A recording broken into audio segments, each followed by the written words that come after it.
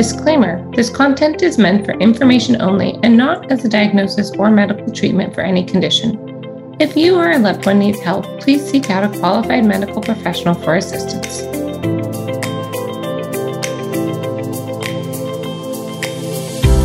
Welcome to the podcast. I'm your host, Katie Oshta, BSN, RN, IBCLC, and infant feeding specialist. Quench your thirst for knowledge and travel with me across the nation to discover, learn, collaborate, and better serve clients from all over the globe. Let's ride and thrive together. Today on the podcast, we have Joan Comrie, a speech pathologist who has worked in pediatric dysphagia for over 35 years. Joan started in the NICU helping moms and babies fulfill their breastfeeding goals through creating a dream team with lactation. She transitioned to her own practice in the 90s. Joan has helped over 10,000 patients with many complex issues related to tongue tie, airway, and GI issues. Joan is a constant learner, earning multiple continuing education awards through her national certification, ASHA. She is a true teacher at heart. Joan has always opened her practice to grad students and has lectured and consulted at organizations internationally and here in the U.S., lectured at the graduate level and presented at conferences including ASHA, NOMAS, the Neonatal Network, and ILCA. There are many parent and professional how-to in publications in which anyone can download on our website at feeding.com, as well as many parent how-to videos on her YouTube channel. In Joan's mission to teach, she provides a course in which LCs can learn about the coordination of suck, swallow, breathe, and the sensory motor patterns of feeding to help the IBCLCs understand infant feeding and when to engage the help of an SLP on a feeding dream team. You can find her course at feedingacademy.com/thinkerific.com. So welcome, Joan. I'm so glad that we could meet together today, Joan. Thank you so much for joining me. Well, I appreciate you doing this. I've listened to all of your podcasts and they're so helpful.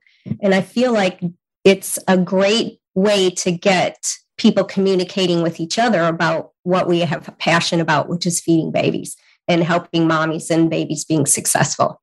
Oh, thank you. I mean, I'm glad that it's really helpful to others. I mean, it kind of sounds bad to admit, but I did start this from like a selfish perspective and the fact that I'm traveling the country and That's so cool. I mean, I'm driving by all these amazing providers and I just wanted to meet them. And I wanted us all to share more knowledge because, you know, when I worked with moms in the hospital or even the outpatient, it was kind of like lactation and the mom.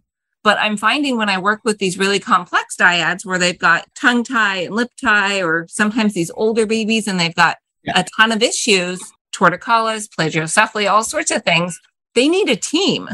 They don't need one person, right? And I wanted to start understanding and seeing things from different perspectives and start getting a better perspective of what do the other teammates see? What does the body worker see? What does an SLP see? What does the release provider see? Like, how does their lens make it different? So right.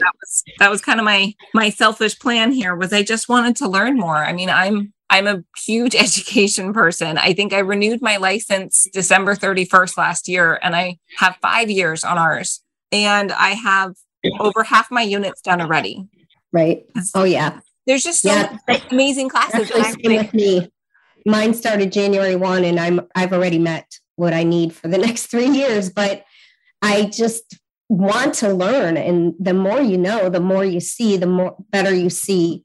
And certainly what you're saying, I mean, what you're doing that I love is that you're helping people realize that it takes a village. I mean, and that, that's like an old cliche, but it really does sometimes take everyone's different eyeglasses because we're all looking at the same thing. But what I see is probably a little bit different than what you see, which is a little different probably than any body worker sees. And it's just so interesting that if we can all be communicating, we can help that baby get to where it needs to be a lot faster and I've always done, when I worked in the hospital, especially, I've always co-treated with somebody. When I worked at Vanderbilt, it was an occupational therapist who we still keep in contact and, problem solve and share our experiences so we both can learn. And I learned so much from her. And then the second hospital that I worked in the NICU was in Raleigh, and it was a physical therapist that I worked with. And it just, even though you learn your piece in whatever school you're in, you can't just stay at that piece. The whole body is involved in everything that happens. And so you need to really understand that, what happens at your lips is because of something that happened at your hips, or maybe it's your feet or whatever. But you don't just go to the lips to make a change. You have to look at what is supporting that and what's happening. And I think by interacting with and consulting with and working together as a team, even if you're maybe not, like when I was in the hospital, we were in the same physical place. Now, that I'm in private practice, I'm not so lucky, but you still can collaborate, and it makes it so much easier now with Zoom and things like that, or even just the cell phone, and be able to have conversations with people and work together on the same baby or the, same dyad of groups. And it's so wonderful. Absolutely. I mean, I have a couple of older babies that I'm seeing right now. They're both almost 2 on opposite coasts of the country. And wow. They are really complex. And I'm actually finding, in addition to tongue tie, because tongue tie is definitely my first and foremost love, because it's affected my family as well. But I'm loving working with these older babies. And I love, there's nothing like holding a, 4-day-old or seeing these little 2-week or 3-week-old babies turn around and everything. But what I'm finding with these moms, with these babies that are between 1 and 2, is they're really determined, and they've worked so hard and frequently been really ignored and told there wasn't a problem and brushed off, sometimes by pediatricians, sometimes by IBCLCs. I have a couple of clients who they've seen 3 other IBCLCs and they kept telling them there wasn't a problem.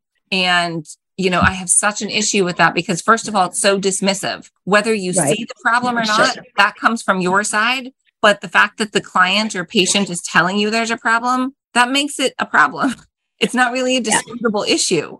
So when I work with these older kids, though, they give you so many clues, and, they show you in everything what's happening by how they move and how they talk and how they don't move. It's really fascinating. But I'm finding the moms are just very determined, because they've worked very hard and they haven't gotten to where they wanted to, and they felt very ignored. And I think the team thing is so important here too, because it would be easy to fall into that savior thing of well, here, I know what to do. And that's a place I really don't want to go. I don't want any mom thinking that I'm going to come and fix their problems. Right. That's not what it is. And I tell them all the time, I'm here to give you the tools. You're the one doing the hard work. You're fixing your own problem. I'm going to empower you so that you have the tools to make the change. Because if you see the baby, even if you see him 3 times a week, which is unusual, because now with insurance and the economy is kind of in a weird place, and people can't afford to get in like in the old days. Oh my gosh, it was so wonderful, because you could see kids multiple times a week, and boy, you could make some changes very quickly. So, it's more and more important now that we provide those tools for the parents, because I may be doing manual work with that baby for that one session that I see, but they have to then go home. And what I always do is do a little bit of work first and then hand the baby to the mom and then teach her what to do. And a lot of times they're kind of nervous, or, they don't feel super comfortable putting their fingers in their baby's mouths. But if they're going to get a tongue release, they absolutely have to be comfortable getting their fingers in their mouth. Absolutely. And that's a big part of it. I actually had a mom recently, the baby's 7 weeks, and she's feeling bad that it was just released last week, and she's feeling bad that she didn't have it done earlier. And the baby wasn't ready, right? Well, the baby was actually ready a good week or 2 before mom, but mom wasn't ready. And I said, this is just as important as baby being ready, because we won't find success if you're not ready. If you're not prepared to put your hands in that mouth, we're not going to maintain a good release. Yeah. Right. Absolutely.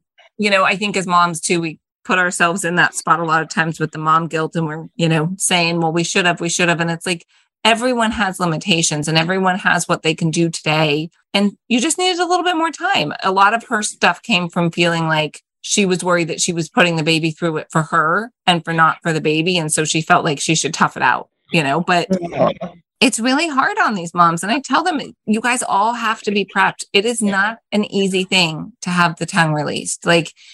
It's not a super complex procedure, no, but it's a process, not a procedure. And you have to be willing to do the work. If you're not, then we shouldn't do the release. Yeah. And I find it interesting, I was in Raleigh for so long, and of course I was so connected there, but I feel like the babies there had better results than the babies here.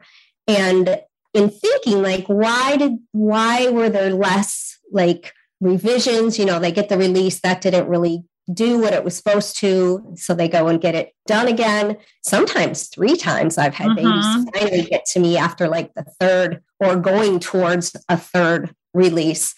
And I think it's because kind of what happened in Raleigh is the lactation consultants obviously would get the babies first. And then they would call me to come in and help work on the motor patterns and get the mouth ready, and then they get the release. And what I find here, just because I'm not as well known in the circle, mostly, not always, it's starting to get a little better. This year, I feel like things have gotten better. And then, of course, COVID kind of made everything crazy. And that was a big part of the time that I moved, was here in Florida. But a lot of times I would get the baby, they'd have the release, they'd continue to work with the lactation consultant or whomever, and things still weren't working. And then finally someone's like, I think there's motor patterns going on that we need to like reintegrate, and we need to do some neuromuscular retraining. And then they would come to me. But I was like, oh my gosh, I don't say this to the moms because I don't want them to feel bad, but I'm thinking, only could have got you before that release, things might be different. You never know. Maybe they wouldn't be. And of course, I never kept data because I just thought that's how things worked until I came here. And that's not how things always work. Well, I feel it all the time. I mean, I can't tell you how many clients reach out and they're like, oh, we had the release last week and saw the provider today, and they said it's all looking good. They suggested that I reach out to lactation. I was like, they're like, when should I see you? And I was like, about a month ago. Yeah, exactly. Like, it's a week post-release. Okay, this is going to be challenging, and you don't want to scare the parents or make them feel bad for it. And it's not. They don't know. If they knew, they would do something different, right? Right. It's not their failure. It's the system. We are failing them as providers by not bringing in team members that are necessary, by not getting them prepped, and I think a lot of it, especially with these tongue tie babies, is that they're not being heard by their pediatrician. On the whole, I mean, there's unicorns everywhere, but on the whole, pediatricians are not supportive of tongue tie. And then some of them are not getting support from IBCLCs, or the IBCLCs just don't have the skills, right? They just kind of don't know what to do. So they're like, oh, baby's transferring. We're good. Right. Right. Well, and sometimes I feel like that some of the lactation consultants, depending on their skill, of course, everyone has a different range of skill, but sometimes they, the posterior tongue can be moving, but that doesn't mean they're transferring milk. And, I've had some lactation consultants send a baby to me saying, I'm just so confused because they're eating so well. And then I do a pre and post weight and they didn't transfer hardly anything. And so, you have to understand what that suck, swallow, breathe sounds like. It's not just, I find looking at the posterior tongue does not do a lot because they're so tiny. The anatomy and their anatomy is so small that just movements of the posterior tongue doesn't mean that you just initiated a swallow and transferred milk. And you can have a baby that just moves their tongue a lot and it looks like they're actually swallowing when they're really not swallowing. See, I'm not a huge scale fan. I think that it has its place. It's not that I'm saying we shouldn't ever weigh a baby, but I think it's become a huge crutch. And we're doing too many weighted feeds and not enough assessment of actually what's happening, because you can have a weighted feed where that baby transfers 75 mLs and it still be clicking, swallowing a ton of air, refluxing, colicky, gassy, miserable baby. And yet somebody will look at that and go, they transferred 75. You're great. Go home. So I think it's a problem because it's too easy to get kind of that false sense of security with that number and be like, oh, everything's fine. And in my mind, that's kind of just as bad as the pediatricians looking only at the weight and saying everything's fine. So I don't miss my scale at all. When I went completely telehealth during COVID, I thought, oh my God, how am I going to do this? And I don't mind. I don't miss it at all. If I'm seeing And in general, I'm really not seeing preemies. I saw some when I was in the office. And, if I'm seeing a baby that really needs weekly weights, we're either doing it with the pediatrician and they will go into the office and get a weight every week, or I might refer to somebody in person if they're that one case that really needs to follow weight closely. But 95% of babies don't need that. That's not the indicator of everything. That's not how you measure success. Right. And you're going to miss that baby who maybe mom is an experienced breastfeeder. She's breastfed a baby or more before this one. And the baby's just stimulating letdown. And the mom has such a good supply. The baby's basically just chugging. And then that baby's going to have trouble in the next few weeks, or for sure by 3 months. The baby's not going to know how to transfer beyond that initial letdown. Right. We call those babies riding the letdown. And exactly. Those are the other thing we'll call them is the fat, farty, fussy babies, because they're gaining really well until around 3-4 months. And they're really gassy. They're really colicky, but otherwise they're pretty easygoing as long as they don't have a bunch of gas, so and they're probably chugging, which means that they're swallowing air. And there's that aerophagia. That's the chuggy, gassy little baby that it doesn't stink gas. It's just they're losing their, they just swallowed a ton of air trying to keep up with mom's flow. And then, of course, the anatomy and physiology changes a lot between 3 and 6 months of age. And so you have babies that from birth to 3 months, they're doing fine with very poor oral function. And then as the, anatomy changes, neurologically, it moves from that reflexive feeding to more volitional feeding. They can't do that sleep feeding where they put themselves in such a low level of alertness that they can just reflexively feed, and then they start having trouble. And it's just a shame that they don't get observed earlier, because it's so much easier to change motor patterns when they're a few weeks old than when they're several months old. Right. Yeah, that's definitely a big thing. But I think that it's an important thing that all of these breastfed babies are also seeing an IBCLC, because it's not just the baby, it's the dyad. Right. And that's something that as an SLP, you really see the baby side and very in-depthly. But, as an IBCLC, I'm looking at them as a whole. And, it can get missed. Because it's not just baby or mom, it's a combination and where they are today. And that 3 to 4 month is, I call it a perfect storm, because it is baby's things, like you said, that rooting and sucking reflex integrate. We've lost that reflexive feeding, and now it is a choice, but it's also mom. It's also her hormones have dropped. She's gone to supply and demand instead of hormone-led milk supply. A lot of times, this is a very common age, unfortunately, for sleep training. It's also a very common age to go back to work. So it's very much a perfect storm. You've got a whole bunch of things that initially everything felt not really fine, but they thought it was fine, right? Because they thought that was normal. Thriving and surviving, basically. Right. But they thought it was normal, and they were told it was normal. They went to the pediatrician. They were like, this is just some baby's cry, come back in a few months. I mean, it's incredibly helpful. And so they thought that everything was going fine. And even though you and I know it wasn't, and we can look back and see all of the signs from the parent side, they were like, it comes out of nowhere. Yeah. And I'm always trying to tell them, when I have a client that's in the early days and they're not going to release because they're scared or they think it's unnecessary or whatever, I'm always telling them that, this is the next time to watch for. Really watch that 3 to 4 month window, because that's when babies fall off that growth curve. That's when mom's milk supply totally tanks. And if you're watching for it, you can find it before it reaches bottom, right? Right. Before you get to that critical point. Oh, yeah. It's always heartbreaking when I get a mom that reaches out at 4 or 5 months saying, I don't know what happened. I used to make 30 ounces a day. And I say, how much are you making now? Oh, 4. I'm like, oh no. I'm like, that didn't happen overnight. Unless you've had double mastitis. It did not happen overnight. Right. Yeah. And it's hard. It's hard. But I want to talk more about your time in the NICU, because you working, kind of hand in hand in the NICU with an IBCLC or an OT or PT. I'm so curious about how that looked. I have a tiny bit of NICU experience. I worked for a couple of years in a level 3, and then I went back to labor and delivery because NICU just wasn't my thing. But, I'm really curious at how that team worked for you guys, and what were the pieces that each person was looking at? Well, the hospital I was at the longest was the one in Raleigh, North Carolina. And we had a developmental team. So even though I was a speech pathologist, I was not hired under speech pathology.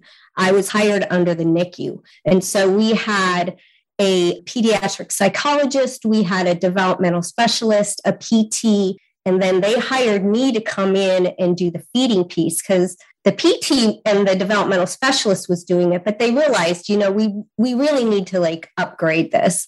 And our NICU was very, very developmental. We worked very closely with Heidi Alls and the synactive theory. And of course, I'm NIDCAP trained, and we did a lot of NIDCAP training in our NICU. And the developmental specialist, Dr. Jim Helm and Dr. Melissa Johnson, she was the psychologist, and they would go training with Heidi and other people that worked on that. And they'd go to hospitals and train all that. So the lovely thing about it is I was hired in the NICU, and that was my job. I did the follow-up clinics, I did peds, but I wasn't part of speech pathology, which really helped me be able to spend time working closely with the other disciplines because, hospitals are so productivity driven that it makes it really hard. It doesn't facilitate that process unless you really go out and seek it. So I was almost like at the hips. People thought the physical therapist and myself were sisters because we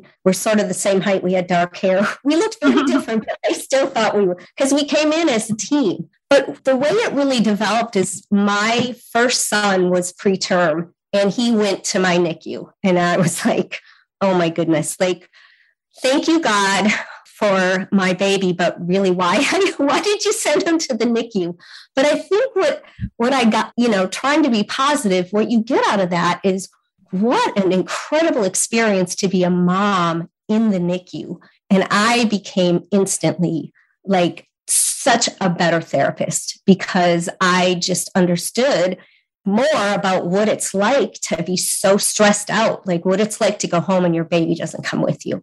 Oh. And it was really intense. And I know that working in a baby's mouth is so important. And I am not advocating for what I'm going to tell you, and I don't, now it's going to be public because it's on your podcast. But when my son was intubated and no one was watching, I was in his mouth doing some manual work to his tongue because the babies that are intubated, when they get extubated, their tongues are just in a bad place. Oh, and my son did not have a suck reflex when he was born. And I remember when I went back to work, my neonatologist that I worked with said, Joan, I can't believe that your baby was nursing and feeding well. And I said, well, I was working in his mouth when you guys weren't watching, praying to God I don't extubate my baby. And of course, that's nothing a speech pathologist could do. And I never did with any other baby, but it was my baby. I knew what I was doing. And I really wanted to optimize his patterns so that when he was ready to feed, he could feed. And of course, in the NICU, if I was still there, I'd try to change things a little bit, but the bottle always had to be first. Right. So he was bottle feeding. And then when can I nurse? When can I nurse? When can I nurse? And then he didn't do so well nursing. And so Mary Rose Tully, who unfortunately is no longer with us to cancer, she was the lactation consultant. And as she was helping me nurse my baby, we looked at each other and we're like, this is a dream team. Why are we not working with every breastfeeding mom in the NICU? Like we were like, why did this not happen? And, the dream team was born at that moment. And I think it's just so important to have that combination of what lactations know, what speech pathologists know with our anatomy and physiology of swallowing, because obviously in the NICU, there's so many issues that can interfere with correct feeding patterns and successful breastfeeding. Just being in that NICU alone is hard enough with all of the intubation and OG tubes, NG tubes, oxygen, just on and on and on and on with the experience. It's a very hard place. It's a very hard place to be a baby. When I do my talking and courses, I always show the picture of like the newborn baby that's with the mom and the dad or whoever the partner is, and they're like snuggled up together. And then there's the baby like laying out in the, incubator with tubes everywhere. I mean, it was very challenging for my husband because he didn't understand. And I knew in my heart that unless something really crazy happened, my baby was going to come home with me at some point. But you never know like what's going to happen because that place is so scary, It is very, my time in the NICU was brief. I think it was about 18 to 20 months. I don't remember exactly. And in that time period, had 6 babies that I lost on my shift. And I think part of that was higher than normal because being, a new trainee, they kind of bring you into all the tough stuff. They want to show you everything. In the first, 6 months to a year, they're like, oh, we have a tough cardiac one. Come over and see it. Oh, we've got a, gastroschisis. Come over here.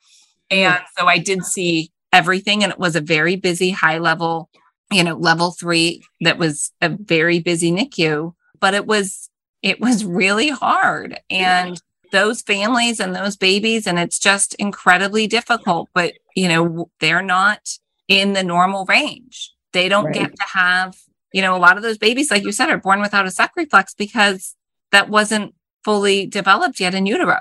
Right. And things, they're meant to have some time for these things to come together, and they're meant to have their time for their reflexes to be expressed. And even in the best case scenario, even in a term vaginal delivery, I find way too often they're still not getting a chance to do things because they are really pushed. Someone said the other day to me, they said their lactation consultant in the hospital said, well, we're just going to hold the baby right here and then we're going to shove with love. And I was like, oh my God. I was like, that is really, and they're like, well, the baby was sleepy. And so this is how to wake it up. And I'm like, oh my God.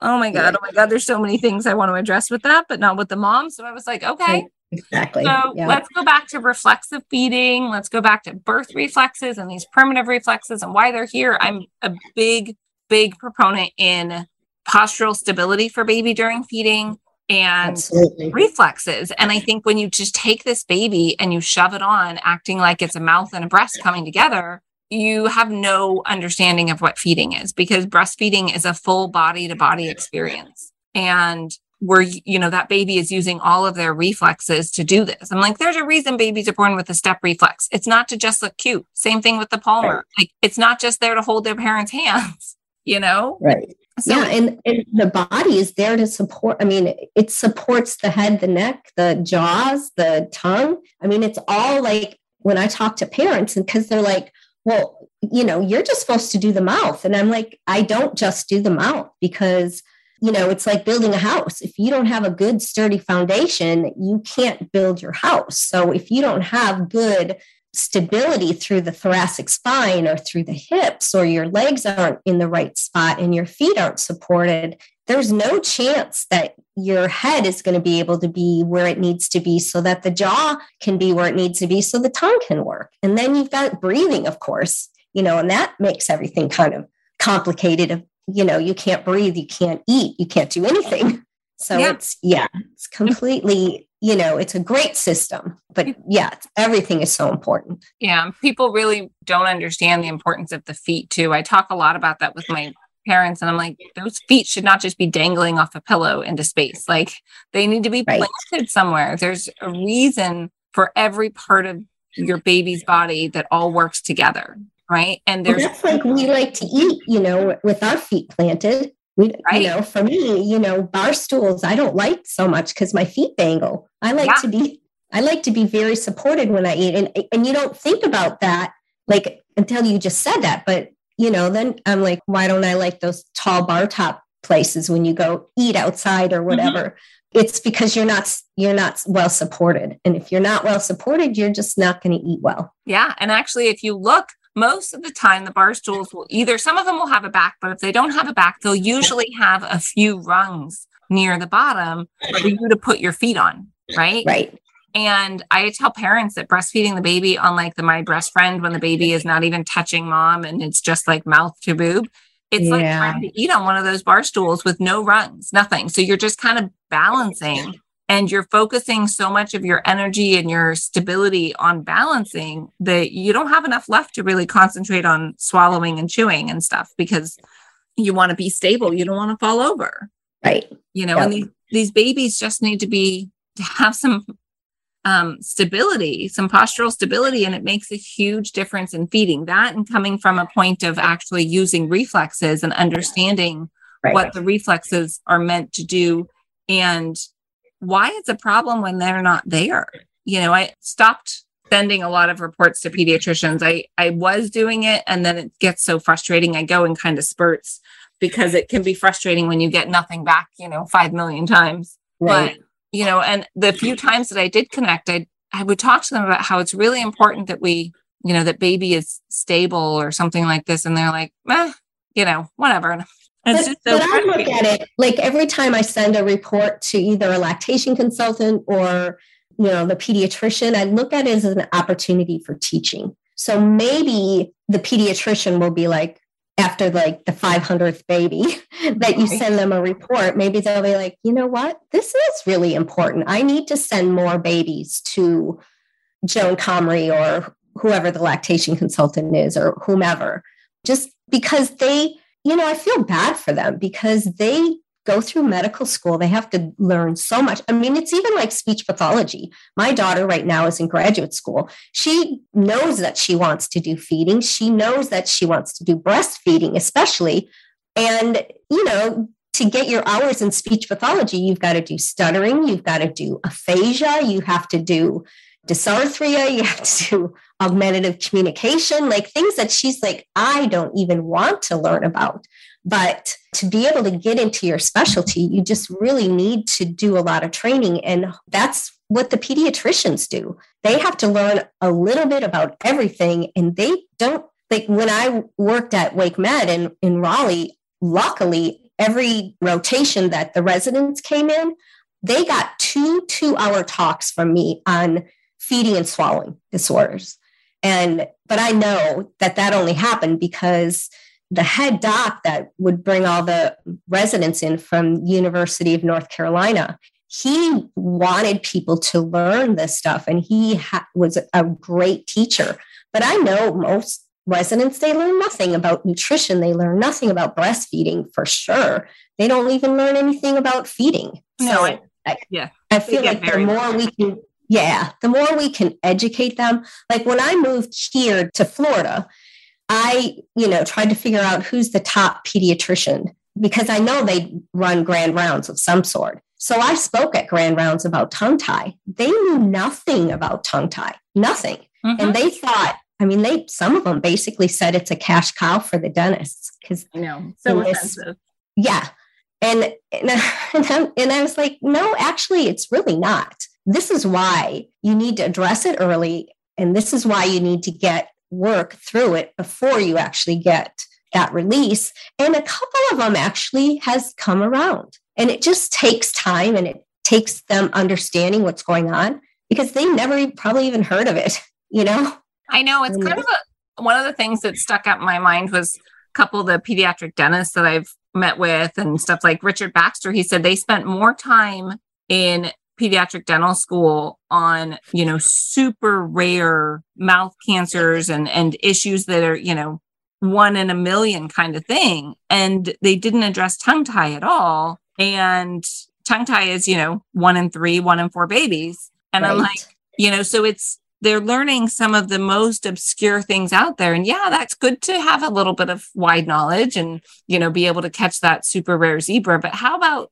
all those other kids in front of you that have the normal things going on that we're missing, right. That, we're just missing this all the time. And it's really unfortunate. So I just want to ask Joan, when you were working, closely with that IBCLC, how did you guys work together with families? Like what piece was each of you doing, and how was it that you guys were able to collaborate so well? And I'm asking also from a perspective of, you guys were the unicorn. I don't know if you're totally aware of that or not, but it's pretty rare for SLPs and IBCLCs to work closely with breastfeeding families and tongue tie and stuff. And I don't know if it's just a turf thing or if it's that people haven't been able to share what I don't know what it is, but I haven't seen this combination very often. And so that's why I'm really curious as to how you work together, because what I see usually is a more of a turf kind of like, no, this, you can't do this job, only I should do this job. And then back to the other one saying, no, only I have the right perspective kind of thing,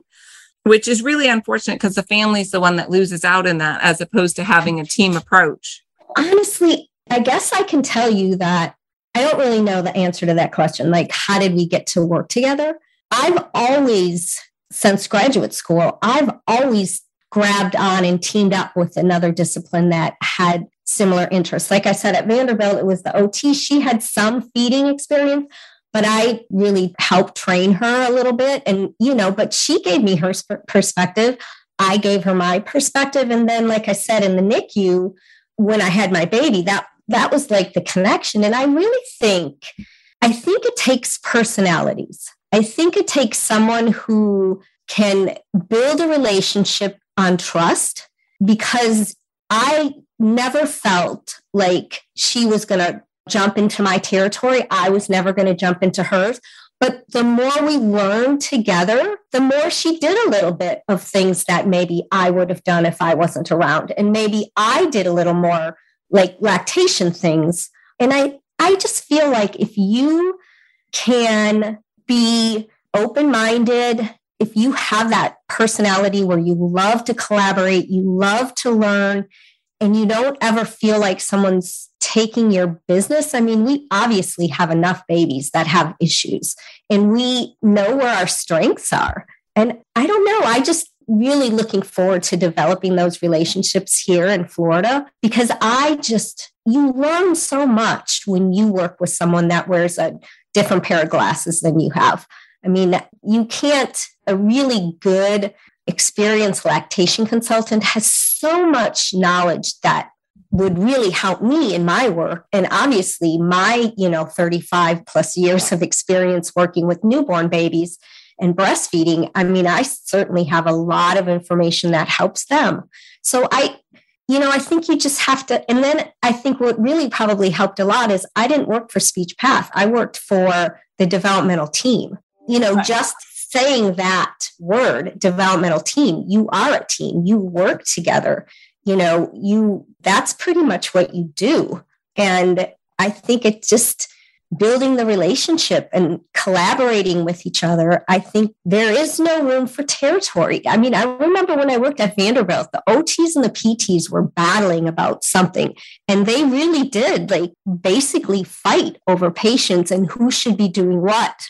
And I think our roles, I feel, for me anyways, that lactation is different enough from what I do as SpeechPath that we can collaborate and really make things better for the baby. And I don't want to, I know a fair amount just because I've taken a lot of lactation courses. I mean, I did when I was teaching the training, in lieu of getting a stipend, I said, let me sit in on this 40-hour week-long lactation course that's prepping them for your, I don't know what your exam is called. IBCLC or the IBCLE. Yeah. Okay. So ours is called a praxis. Yours is just the exam. So I learned all that stuff, but my interest is really on looking at what are the problems. So, a poor latch is a symptom. Right. Okay. So what creates that poor latch, or what is the reason that mom's nipple is flattened when she comes up, when the baby pulls off, and is not elongated like it should be? Those are symptoms. You have to go back and figure out, okay, what's not happening to be able to get that process to work more optimally and more functionally. And I think, having a lactation consultant and a speech pathologist or an OT or whomever is doing the manual oral function work, that combination together is what's going to help the baby. And I think if both disciplines, you know where your lane is and you can cross, but you're not going to take over. And I think if you have personalities that are, for me, man, I want to learn everything you can tell me as a lactation consultant, because that's going to help me do my manual work better, because I look at things differently because of what gifts you've given me by teaching me. And I'm hoping that I can do the same. which is like what I said, why I did the lactation course that looks at the function of swallowing and the function of feeding, because at least, in my opinion, this could be wrong, but I feel like the lactation consultant does not get enough of that training. And like I've said before, I don't want to train a lactation consultant to become a speech pathologist, but I want to train you so that your eyes are open and you look at these issues and you go, this is who needs to treat this baby in combination of what I'm doing so that the baby gets what they need. Yeah. I don't know. That's a long answer. No, that's kind of how I don't really know, but yeah, that's kind of how I look at body work too, is I'm like, I've recorded and spent days watching body workers, and I've spent a lot of time with chiropractors, and my girls had myofascial release before their tongues were done. And, so I've spent a lot of time learning about different body work, and they're all so complementary, and I learn a lot, and I don't want to, I took a few courses on it, and I don't want to I'm not trying to treat body issues. I'm not going to deal with subluxations or tension or all this type of stuff. Like, that's not my role. But by understanding the reflexes, by being able to look at a body and see where the tension is and how baby moves and how they don't move, and being able to refer and understanding it enough to explain to the parents why they need a referral, especially because a lot of times they're being told by the pediatrician they don't need a referral, right? So if I were to just say to the parents, oh, you should go get your baby body work, or you should also see an SLP or this or whatever, they'd kind of be like, well, the pediatrician said no. And I would have nothing to really back it up with. And so I find when I come to a place, especially for like when I see a baby that needs body work because of their tongue, I'll sit there with the parents virtually, and we'll look at how is the baby turning right to left? How is it when it lays on its side, lays on its tummy? How is it on its back?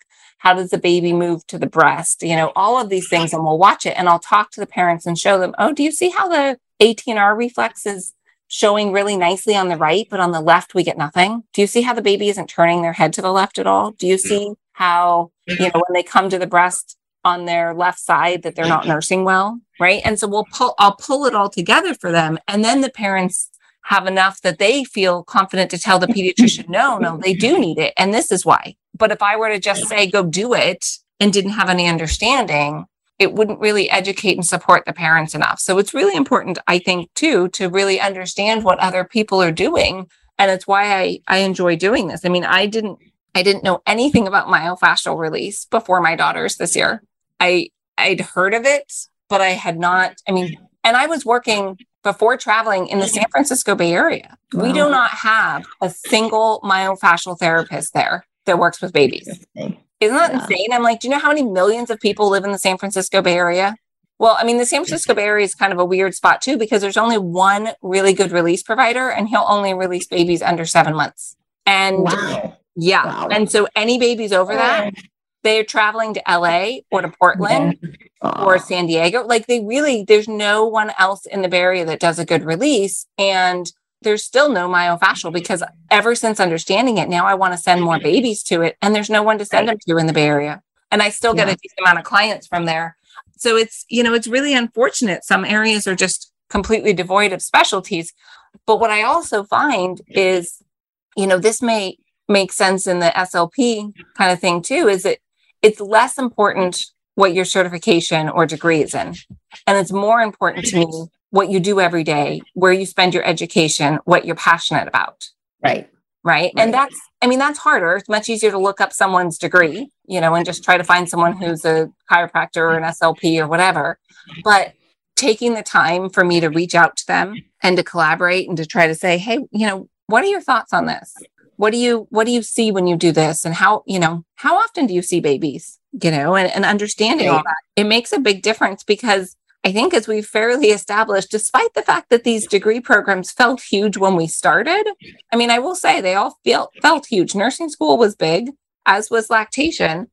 It doesn't seem like they taught us nearly enough, right? Right. And there's just the need for constant education, and the changes and the advances in it too, and the changes in the way we think about things. It's so different than it was. When I was in Raleigh, I had the practice, pediatric dysphagia. It was, where you went. And then as people started learning a little bit more, they'd go take a course. Like this is what they almost always took, the I think it's called MORE course, where you I took that course before it was actually a course, where it's like sensory. You like lick something, kiss something, do something. And I tell you what, we had so many, like I would call them boo-boos, that kids were in therapy for a year. They never made any progress. They'd come to us, and within like the first evaluation, the parents were like, oh my gosh, you taught me more than I learned being in therapy with this person for over a year. And the sad thing is, the good thing is we have state-run programs that help families, with therapy, speech therapy, occupational, physical therapy. The sad thing is they just have to give you therapy. They can give you a beat up VW Bug that's from the 80s, right, that barely works. They don't have to give you a smooth Mercedes where you can actually have a comfortable car. They just give you something. And parents don't know that there's a difference. They know this person does feeding. And so when I have a YouTube channel that I have a lot of feeding tips on there. And so I get a lot of people asking me, like, in this part of the country, what do I do? And I'm like, most important questions that you ask them is, how many babies do you have on your caseload? And let's say you've got a 3-month-old. How many babies do you have on your caseload that you have a 3-month-old that's having trouble breastfeeding right now? And if they can't tell you that most of their caseload is that baby, you don't want to go there, because you're going to, even if the therapy is free, you actually lost a lot of time and money in time, where the baby's patterns, their reflexes should be integrating and they're not integrating, or they should be activating when they're not activating. And, if you don't clear those restrictions through things like, myofascial release or manual techniques to help create good function, you're not going to get the motor control. And so you've lost all of that. And you're so right. Like, your training is all about you. And, as a speech pathologist, we have to get a certain amount of training in every 3 years. The state is every 2 years, but they don't tell you what you have to train in. And right. So you could just go take some free online courses just to get your numbers in.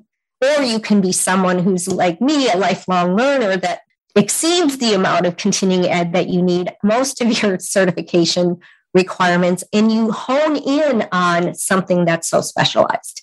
And parents don't know, they just don't know. They don't understand the importance of finding someone who's actually really trained. Same thing with lactation consultants, or what are the other ones called? Certified counselors or lactation counselors? There's certified breastfeeding counselors. There's certified lactation counselors, certified breastfeeding specialists. I think certified lactation educator. It's like they made an alphabet soup to keep everyone confused. But I think the bottom line for people to remember, and I tell people this, is anything besides an IBCLC is for basic babies, for, right, normal having trouble at the breast. But if we're tongue-tied, if we have low milk supply, if we have a cleft palate, if we have twins, if we're inducing lactation, if we're having swallowing disorder, if we're doing any of these other things within lactation, they should only be seen by an IBCLC. I'm not saying that they don't need other team members. That's not what I mean. But the CLCs and everybody else, they don't have the level of training that an IBCLC does. And so they're meant for the norm. There's the peer counselors, then there's all the 3-letter, CBS, CLC, all of those. And then there's the IBCLC. And, they all have their place. It's not a bad thing to have, a CBS who's running your breastfeeding class at the hospital. It's not a bad thing. They just need to, I think, for other providers and for families to understand that those are meant for the norm. And for a lot of people, they have enough training and experience to be helpful and get somebody on track, but for families struggling with these more complex feeding issues, they are not. They don't have the training for that. So that is a big difference there for families. And it gets a little confusing because they made them all the same stupid initials and everything. Right. It's a little confusing for everybody. It is. It's hard for the parent to know that one may be more optional. And if you just, things cost money, unfortunately. But if you look at it, if you get that person that knows what they're doing you may have a lot less time and frustration that you need to put into it before you get the results you want versus someone who's, I tell parents, don't pick somebody who's learning on your baby. Like, right. We all had to learn, of course, that's kind of how it happens. But if you have the option to get someone who is experienced, you'll have a much better experience. Yeah. And it is so much, like you said, it is so much what we do after our degree. I mean, I'm part of a Facebook group with IBCLCs from all over I have a couple different ones, and one of them's from all over the world, and one of them's a Bay Area group, and a couple different ones.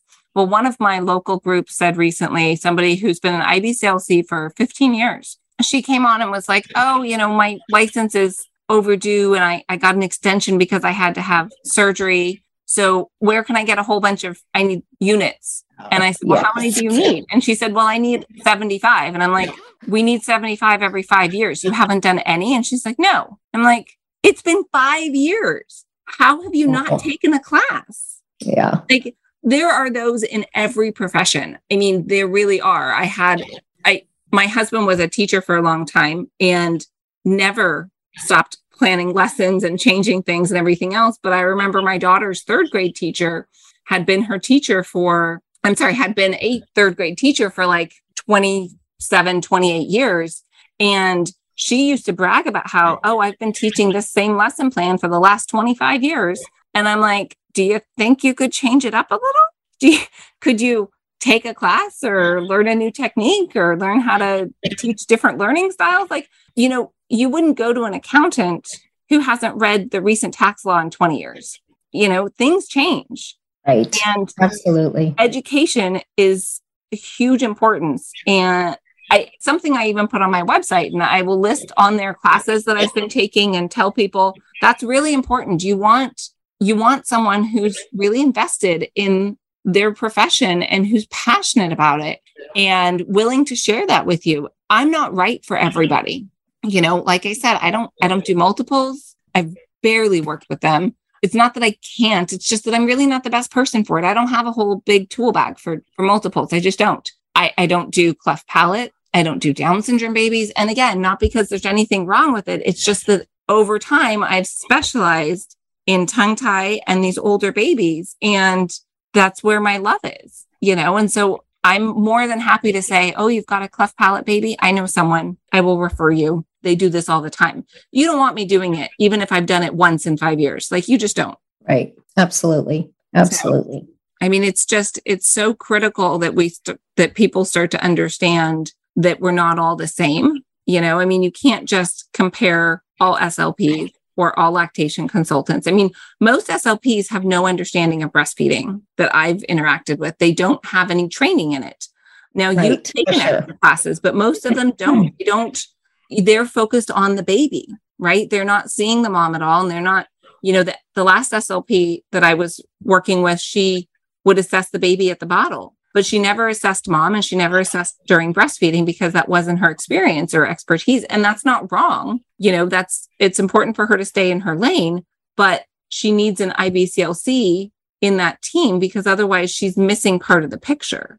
And sadly, for me, I feel like those SLPs are the ones that are creating the challenge for me to be able to work with the newborn babies as soon as they are ready to or are showing difficulties with their oral function, because people feel, there's so many speech pathologists that are like, I don't do that. So many speech pathologists that don't do feeding. And it's good. Like, if you don't want to do it, please don't, Right. But if you're going to do it, you better be trained, especially in breastfeeding, because that's such a fragile relationship and it's time-based. If you lose your milk supply, you know better than me, it's really, really hard to get back.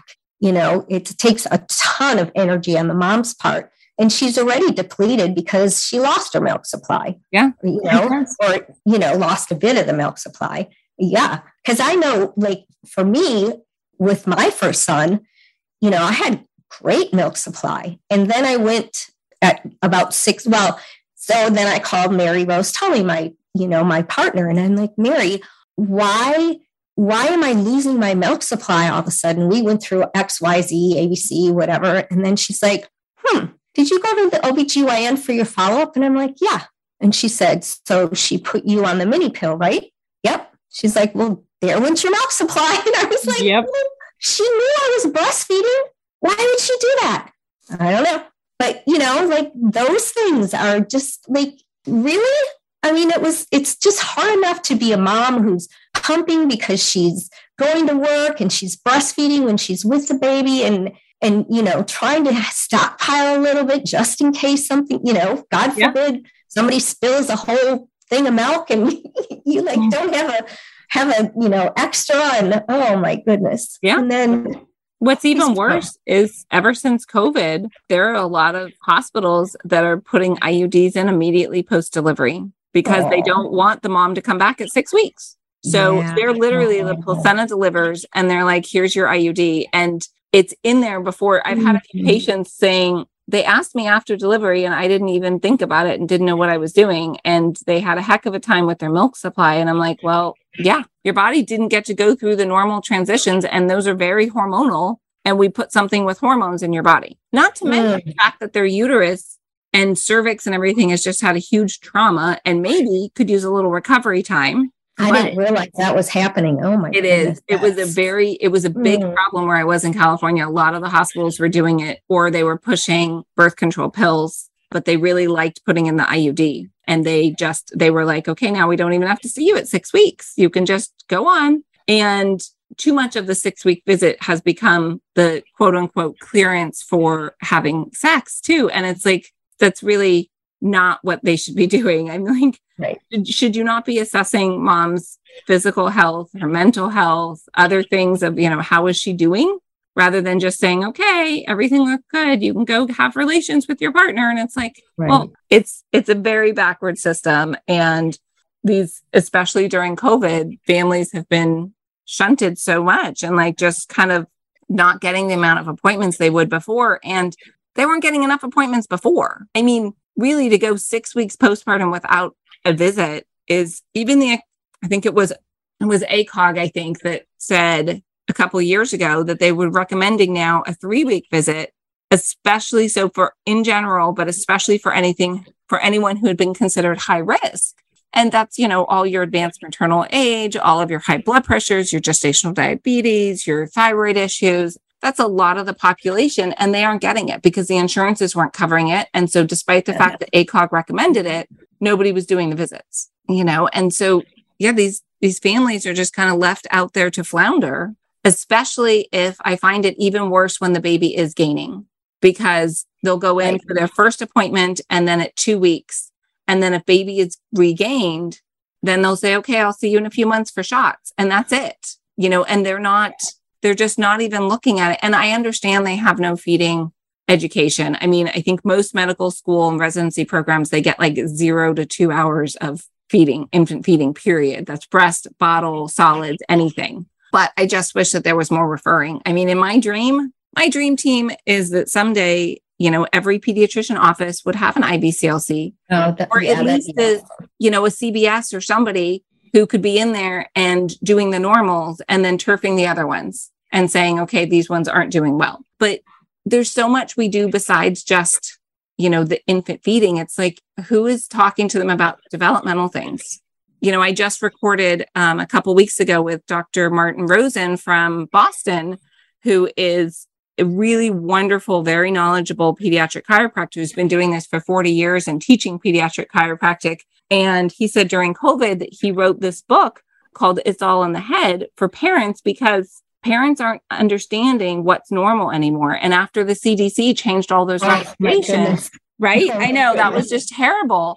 Wow. And so parents don't know, for example, my second daughter, not surprisingly, crawled really funky. She had like an army crawl, dragged one leg, or scooted on her butt. And everyone was like, oh, how cute. Look how babies always find a way to get around. I didn't know that wasn't normal because nobody told me. And my pediatrician sure didn't. She said, is she crawling? And I described it. And she's like, okay, she's moving. It's like, and now we've changed these standards. Instead of realizing that we're failing babies, we've lowered the standards to say, hey, we're doing a good job.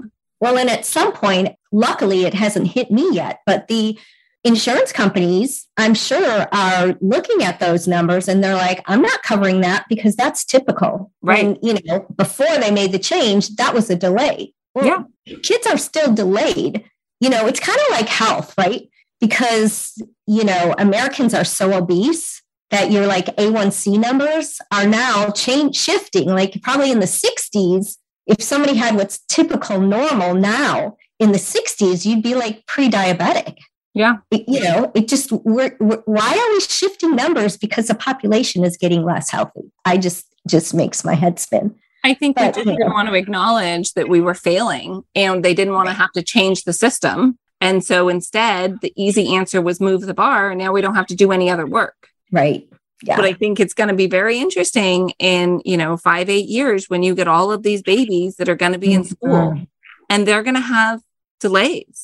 Yes. And yes. It's going to be very challenging because you and I both know the earlier we work with someone, the easier it is. And I've seen it as a parent too. I tell when parents ask me about tongue tie stuff, I tell them from my perspective as a parent too, who's different from a provider, but I have a 10-year-old or almost 11 now in oral expansion. Okay. Mm-hmm. If I had done her tongue tie as a baby, since we breastfed for 2 years, she probably would have had a nice palate. But now we get to do palate expansion, which let me tell you is really expensive and not at all fun.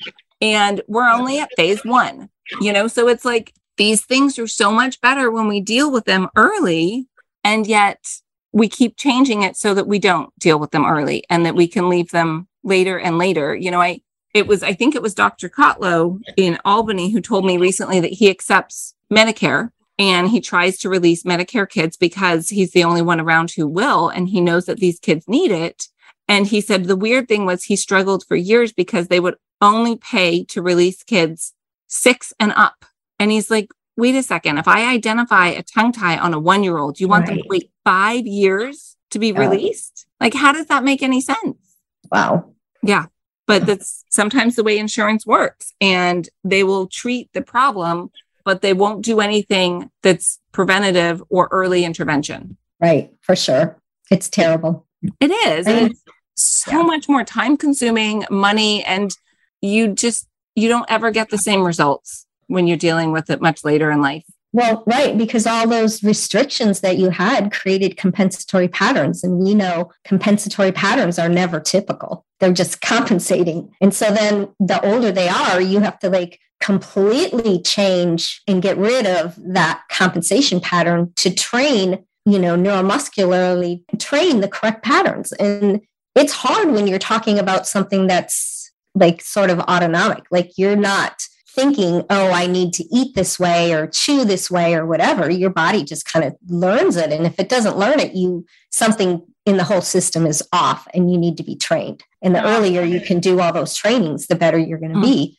And then you'll end up being, a 50 or 60-year-old person who's snoring and your partner's hitting you in the ribs all night long because you're mouth breathing and you're snoring and you had a tongue tie. And that can make a huge difference. Yeah. It's very interesting. It is. And unfortunately, it's kind of the way things are right now. And it's this uphill battle of trying to get early intervention and trying to reach these families because they're, in general, a lot of them are ignored by Western medicine. And so, I'm sure you mentioned your YouTube and I have my Instagram, and it's like we're trying to educate the parents because a lot of the providers are turning a deaf ear. And so, educating the parents on what's normal.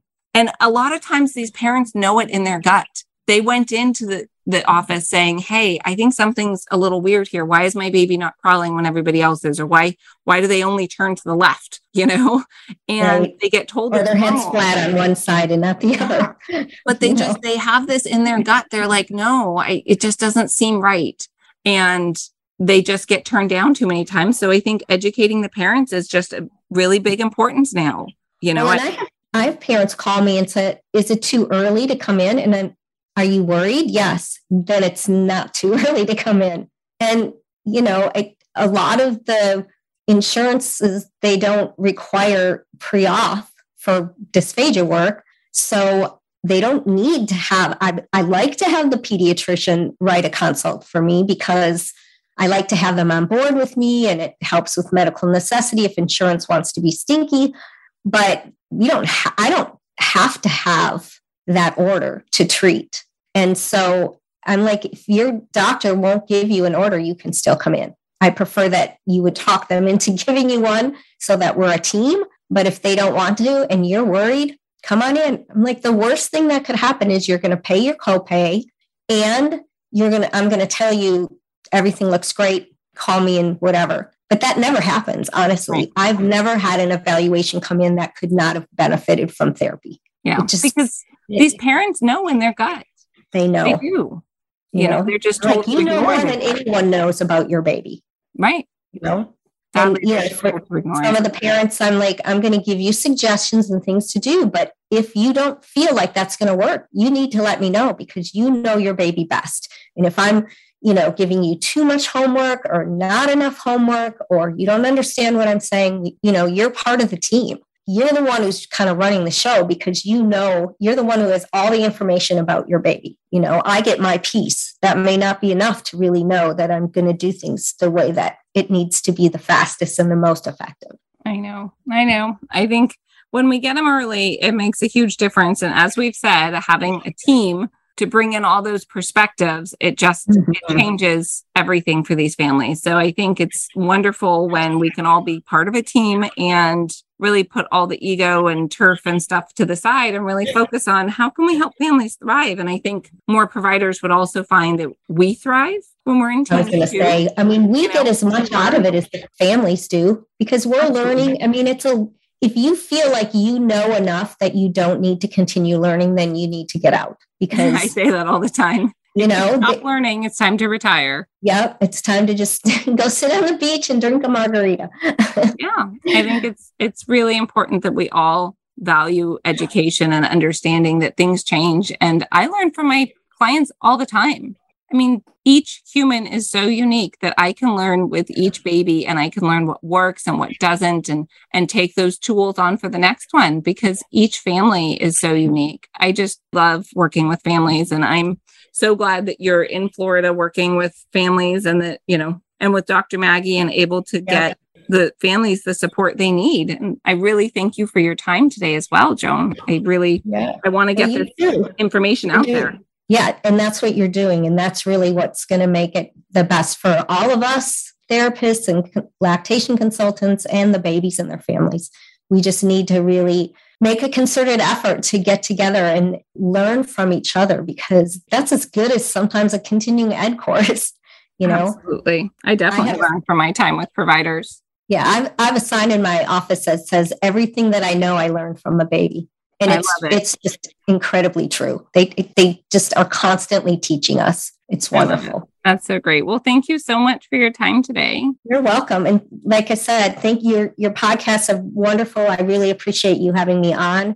Keep up the good work. And I'm a little bit jealous that I'm not on that road with you, because that's such a cool thing to do. Just be able to just travel and go see things. And that's just, I think everybody has a dream for that. That's really cool. You're doing it. I'm having fun. Thank you so much.